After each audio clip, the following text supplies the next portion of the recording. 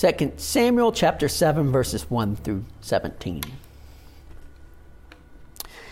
After the king was settled in his palace and the Lord had given him rest from all his enemies around him, he said to Nathan the prophet, "Here I am living in a house of cedar while the ark of God remains in a tent." Nathan replied to the king, "Whatever you have in mind, go ahead and do it, for the Lord is with you." But that night the word of the Lord came to Nathan, saying, "Go and tell my servant David, this is what the Lord says. Are you the one to build me a house to dwell in?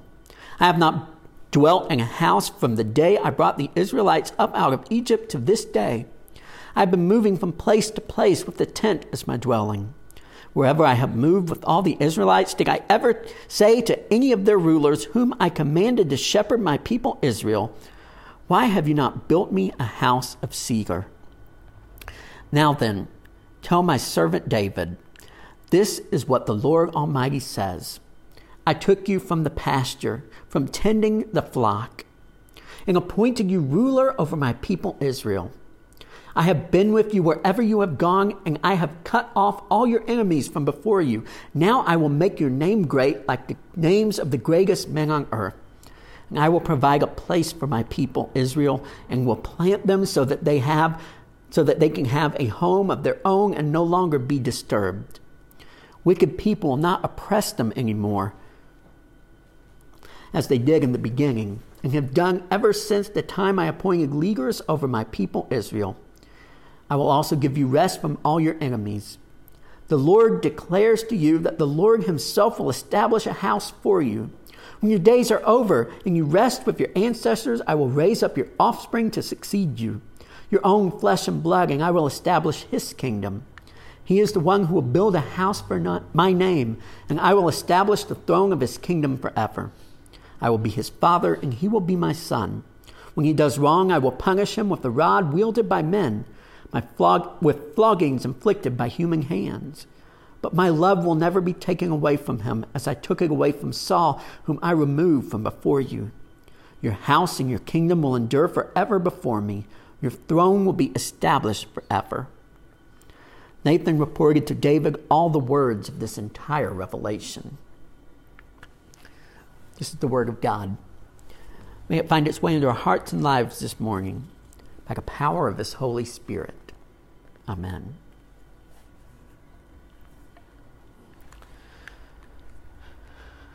So, I've always really prided myself on being a really good gift giver.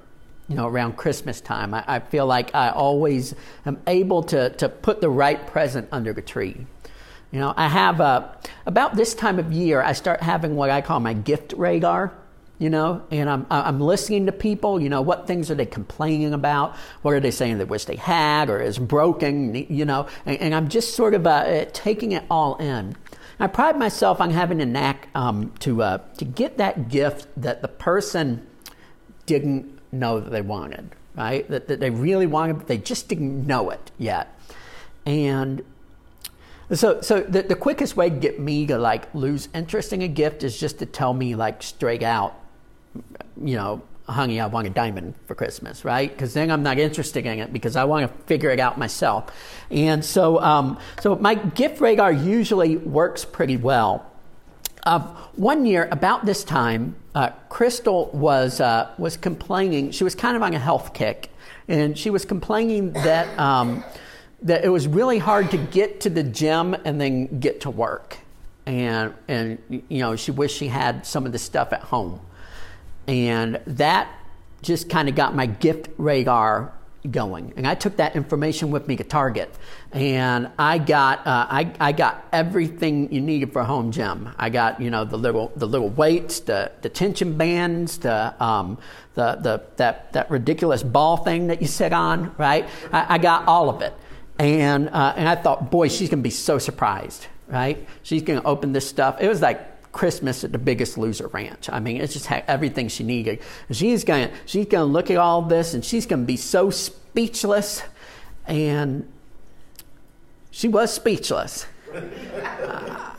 She was speechless. And I don't mind telling you that was the beginning of a long, dark period in our marriage.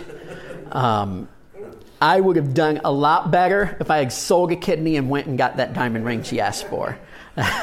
My life would have been a lot better.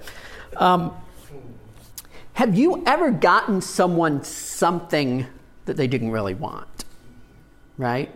Have you ever sort of misfired and got someone something, maybe for your birthday or for Christmas, that they opened it and you can tell by their reaction, I messed up, I got the wrong thing, right? Maybe even you offended them. That's exactly what David does in our passage this morning. Right? David hatches this, his gift radar gets going, and he decides that he's going to get God a temple. And it turns out not to be the gift that God ever asked for. Right? David is looking around and he's accomplished everything he's ever set out to accomplish. He's at peace with his neighbors. He's united the tribes. He's finally king in his kingdom. He's worked so hard for this. But he's a man of action. And he's looking around and he's trying to figure out what to do next. Then he gets in his head. He's just sort of looking around and he says to himself, here I am living in this beautiful palace. I've got columns and statues and everything I need all around me. Here I am living like a king, and God is still living in a tent. So here's what I'm going to do. I'm going to build God a house of cedar. I'm going to build his own house fit for a God. So he calls the prophet Nathan in and say, what do you think of this idea? And Nathan's excited about it. He says, go ahead. Everything you've got in mind, go do it. They both leave the church meeting. They're excited. Nathan probably goes home and tells his wife, you'll never guess what we're doing. We're going to build a temple. It's going to employ so many people. Finally, God's going to have a temple worthy of his name. And he goes to bed excited. But then he has a dream. One of those really, really vivid dreams, the kind you can get up and walk around in, right? He has this dream, and in this dream he hears God's voice. And God says to Nathan, the whole time I've been with you, I've lived in a tent. The whole time I've been with you and wandered with you through the wilderness. Did I ever turn to Moses or Joshua or any of those other people? Did I ever turn to them and say, why haven't you built me a house yet? He says, thanks for that temple, but no thanks. David had got God a gift that he didn't really want. So this begs the question, why were David and Nathan so sure that they needed to build a temple? Why were they so sure that they had this meeting? They didn't even have to pray about it. They just knew that this was what God wanted them to do. Why were they so sure about this? I think to wrap our heads around this, we've got to sort of think about what a temple meant to people back then in the ancient Near East. Who here is happy to be in the house of the Lord this morning? All of us, good. What do you mean by that? Not the happy part, we all know what it means to be happy, right? What do you mean when you call this building the house of the Lord? Do you mean that this is where God lives and he commutes everywhere else? And if this is the house of the Lord, well then what's Bridal Creek? What's Bethany? What's the Baptist church? Right? See, you and I as Christians, we've got a New Testament understanding, a New Testament theology when it comes to the house of the Lord. See, you and I take for granted that God is everywhere. Right? We grow up learning that God is everywhere. But we also understand that wherever two or more are gathered in his name by his Holy Spirit, he dwells with them in a special way. Right? So we understand that God is everywhere, but that when we assemble here together, this becomes the house of the Lord. Because we are gathered in his name, and so he dwells with us. He's right here with us. in a specialer way, in a more abundant way, right? We have this sort of abstract understanding when we talk about the house of the Lord as Christians. But for the ancient Israelites and their neighbors, when they talked about the house of the Lord, they were thinking in very concrete terms. They were thinking of a house that God actually lived in. Right?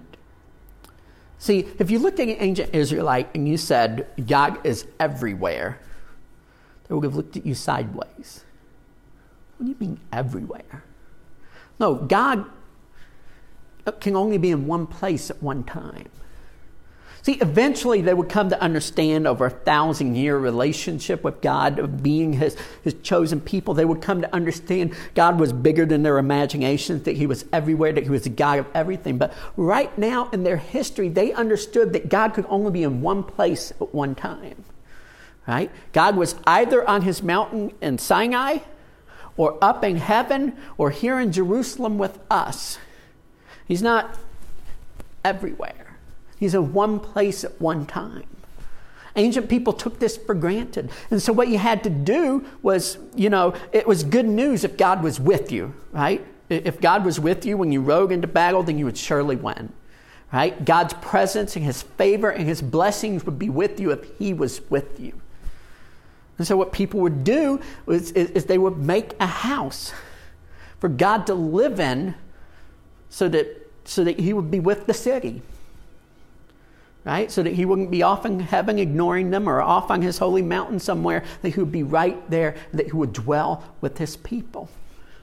So that's what the temple business was all about. That's what having a house is all about. Having a place for God to live. In the ancient world, the most beautiful and the biggest building in town wasn't the king's palace. It was the temple. And the god of that city had more wait staff and more attendants than even the king, right? These were what the priests were. Every day bringing the god meals, and every day making sure the god was happy, right? Because you didn't want your God to leave, because you didn't want his presence to leave, his blessings to leave, And so it was all about building a building fit for a God so the God would stay. Are you hanging with me? Nathan and David think they need to build a temple because they want God to stay. They're afraid God's going to leave them. See, 3 years ago, we talked about a man named Abraham. And Abraham receives this promise from God, this covenant. God takes Abraham and says, I make this promise to you. Look at the stars on the face of the sky. As many stars as you see in the sky, so shall your offspring be. Then he took him through the land of Canaan. And he showed him all the borders of the land of Canaan. He said, I will give this land to your offspring, and these are what the borders will be. Now, as David and Nathan sit, they're ruling over a kingdom. This is numerous as the stars in the sky, and all the borders are fixed exactly where God said they would be. In other words, God has fulfilled his covenant. And they're worried that God has run out of things to do. Maybe he's ready to move on. Maybe he's going to go retire back in Mount Sinai.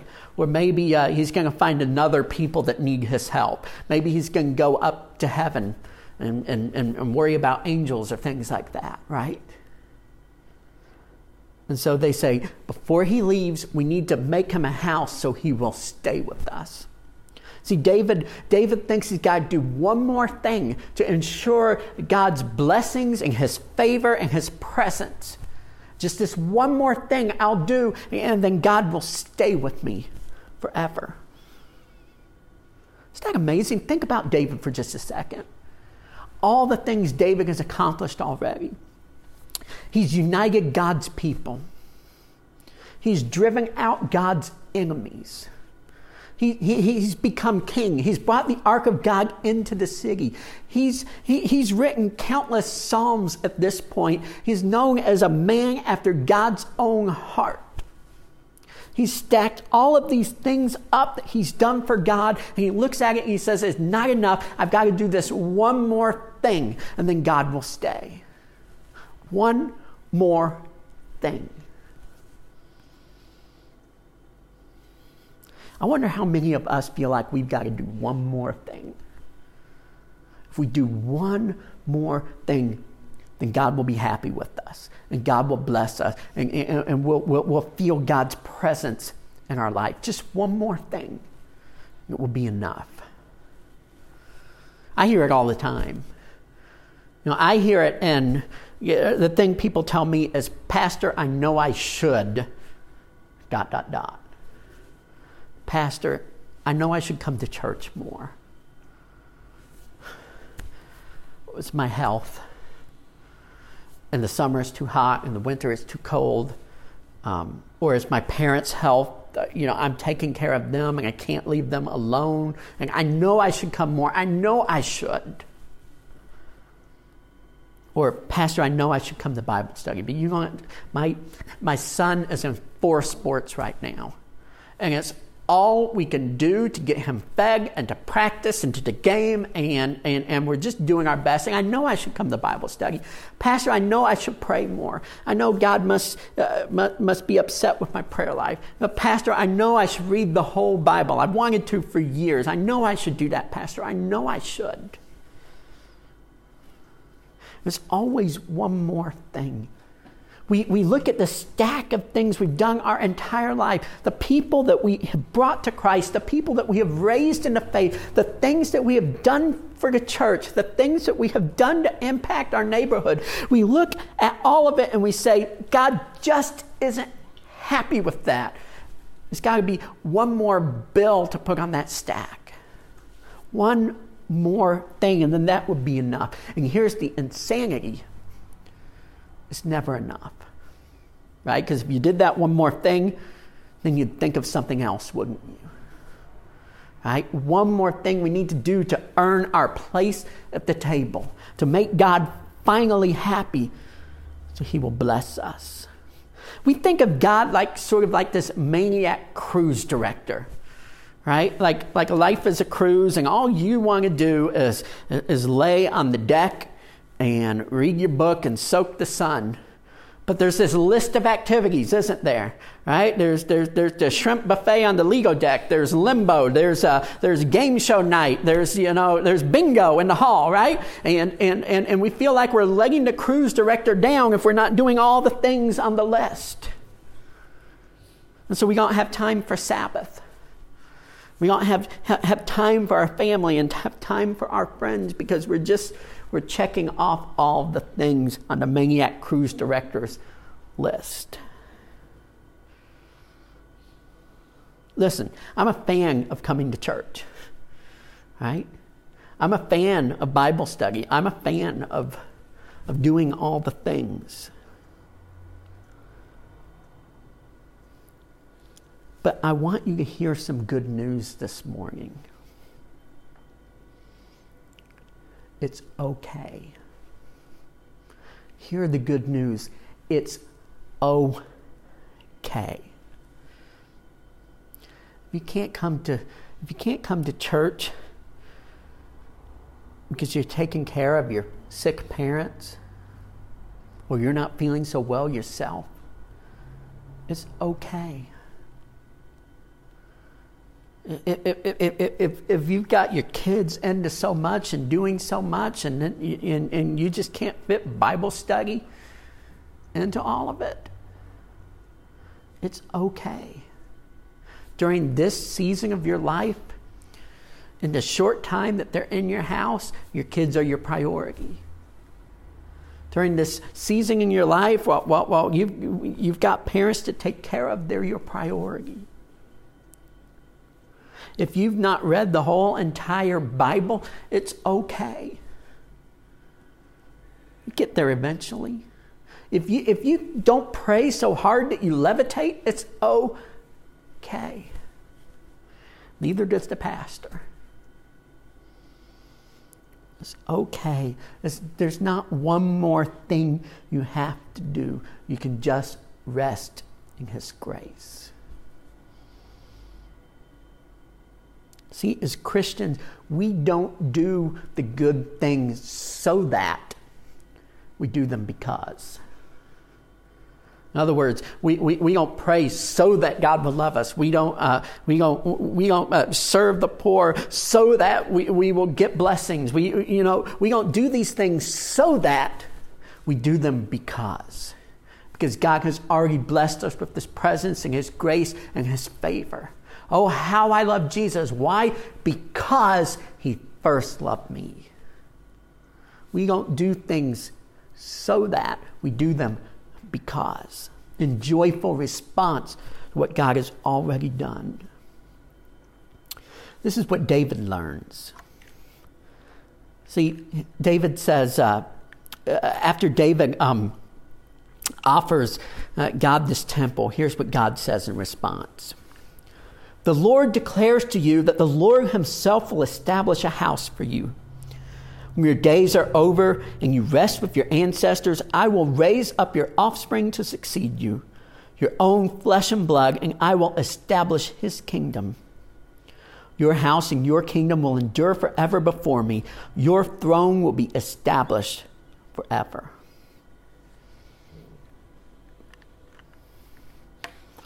This paragraph I just read is often, we call it the Davidic covenant. Because this is the promise that God makes to King David. He has just fulfilled His promise to Abraham, and then He says, but I'm not done. I'm not going anywhere. I'm making a new covenant with you. I'm going to stay here with you. I am going to bless your house. All of your sons that come after you, your grandsons and great-grandsons, they will be kings in your name. And then when they're gone, there will come a future king in your name who will rule for all eternity. In other words, God says, you don't build my house, I build yours. I'm building up the house of David today. And I'm not going to leave you. I'm going to see it through to the end. You've got it backwards. You don't build my house, I build yours. See, God's presence, His favor, His blessings in our lives is not something we earn. It is not something that we get because of a transaction. It is an unmerited gift of grace. He's in it for the long haul. There's no one more thing we have to do. This month's issue of Time Magazine has a great interview with Dr. Jane Goodall. Does everyone know who Dr. Jane Goodall is? She was this woman in the 70s that went and lived with the chimpanzees, right? And she studied everything the chimpanzees were doing. Now, in order for Dr. Jane Goodall to really see what the chimpanzees were doing, not just how they acted when humans were around, right? She had to be accepted into their society. She had to get them to be comfortable with her so that she could just watch and take notes. And she talks about the moment that she knew that she was finally accepted by the chimpanzees. She was living in Tanzania. She would go out to where the chimpanzees were every day. And in the morning, she had these palm nuts, and she would offer them palm nuts, to show that she wasn't a threat, that she was a friend, that she was just here to watch. And so they would take the palm nuts and they would eat them. And she said there was this chimpanzee named David Graybeard. You can see why they call him David Graybeard, right? He's jet black except for this right here. Kind of like me, right? I've got this right here. And David Graybeard was the first to really accept her. And she says the moment she knew she was accepted by David Graybeard, she had come out in the morning and she was offering her palm nuts. And she said David Graybeard took the palm nuts into his hand and then flung them over his shoulder.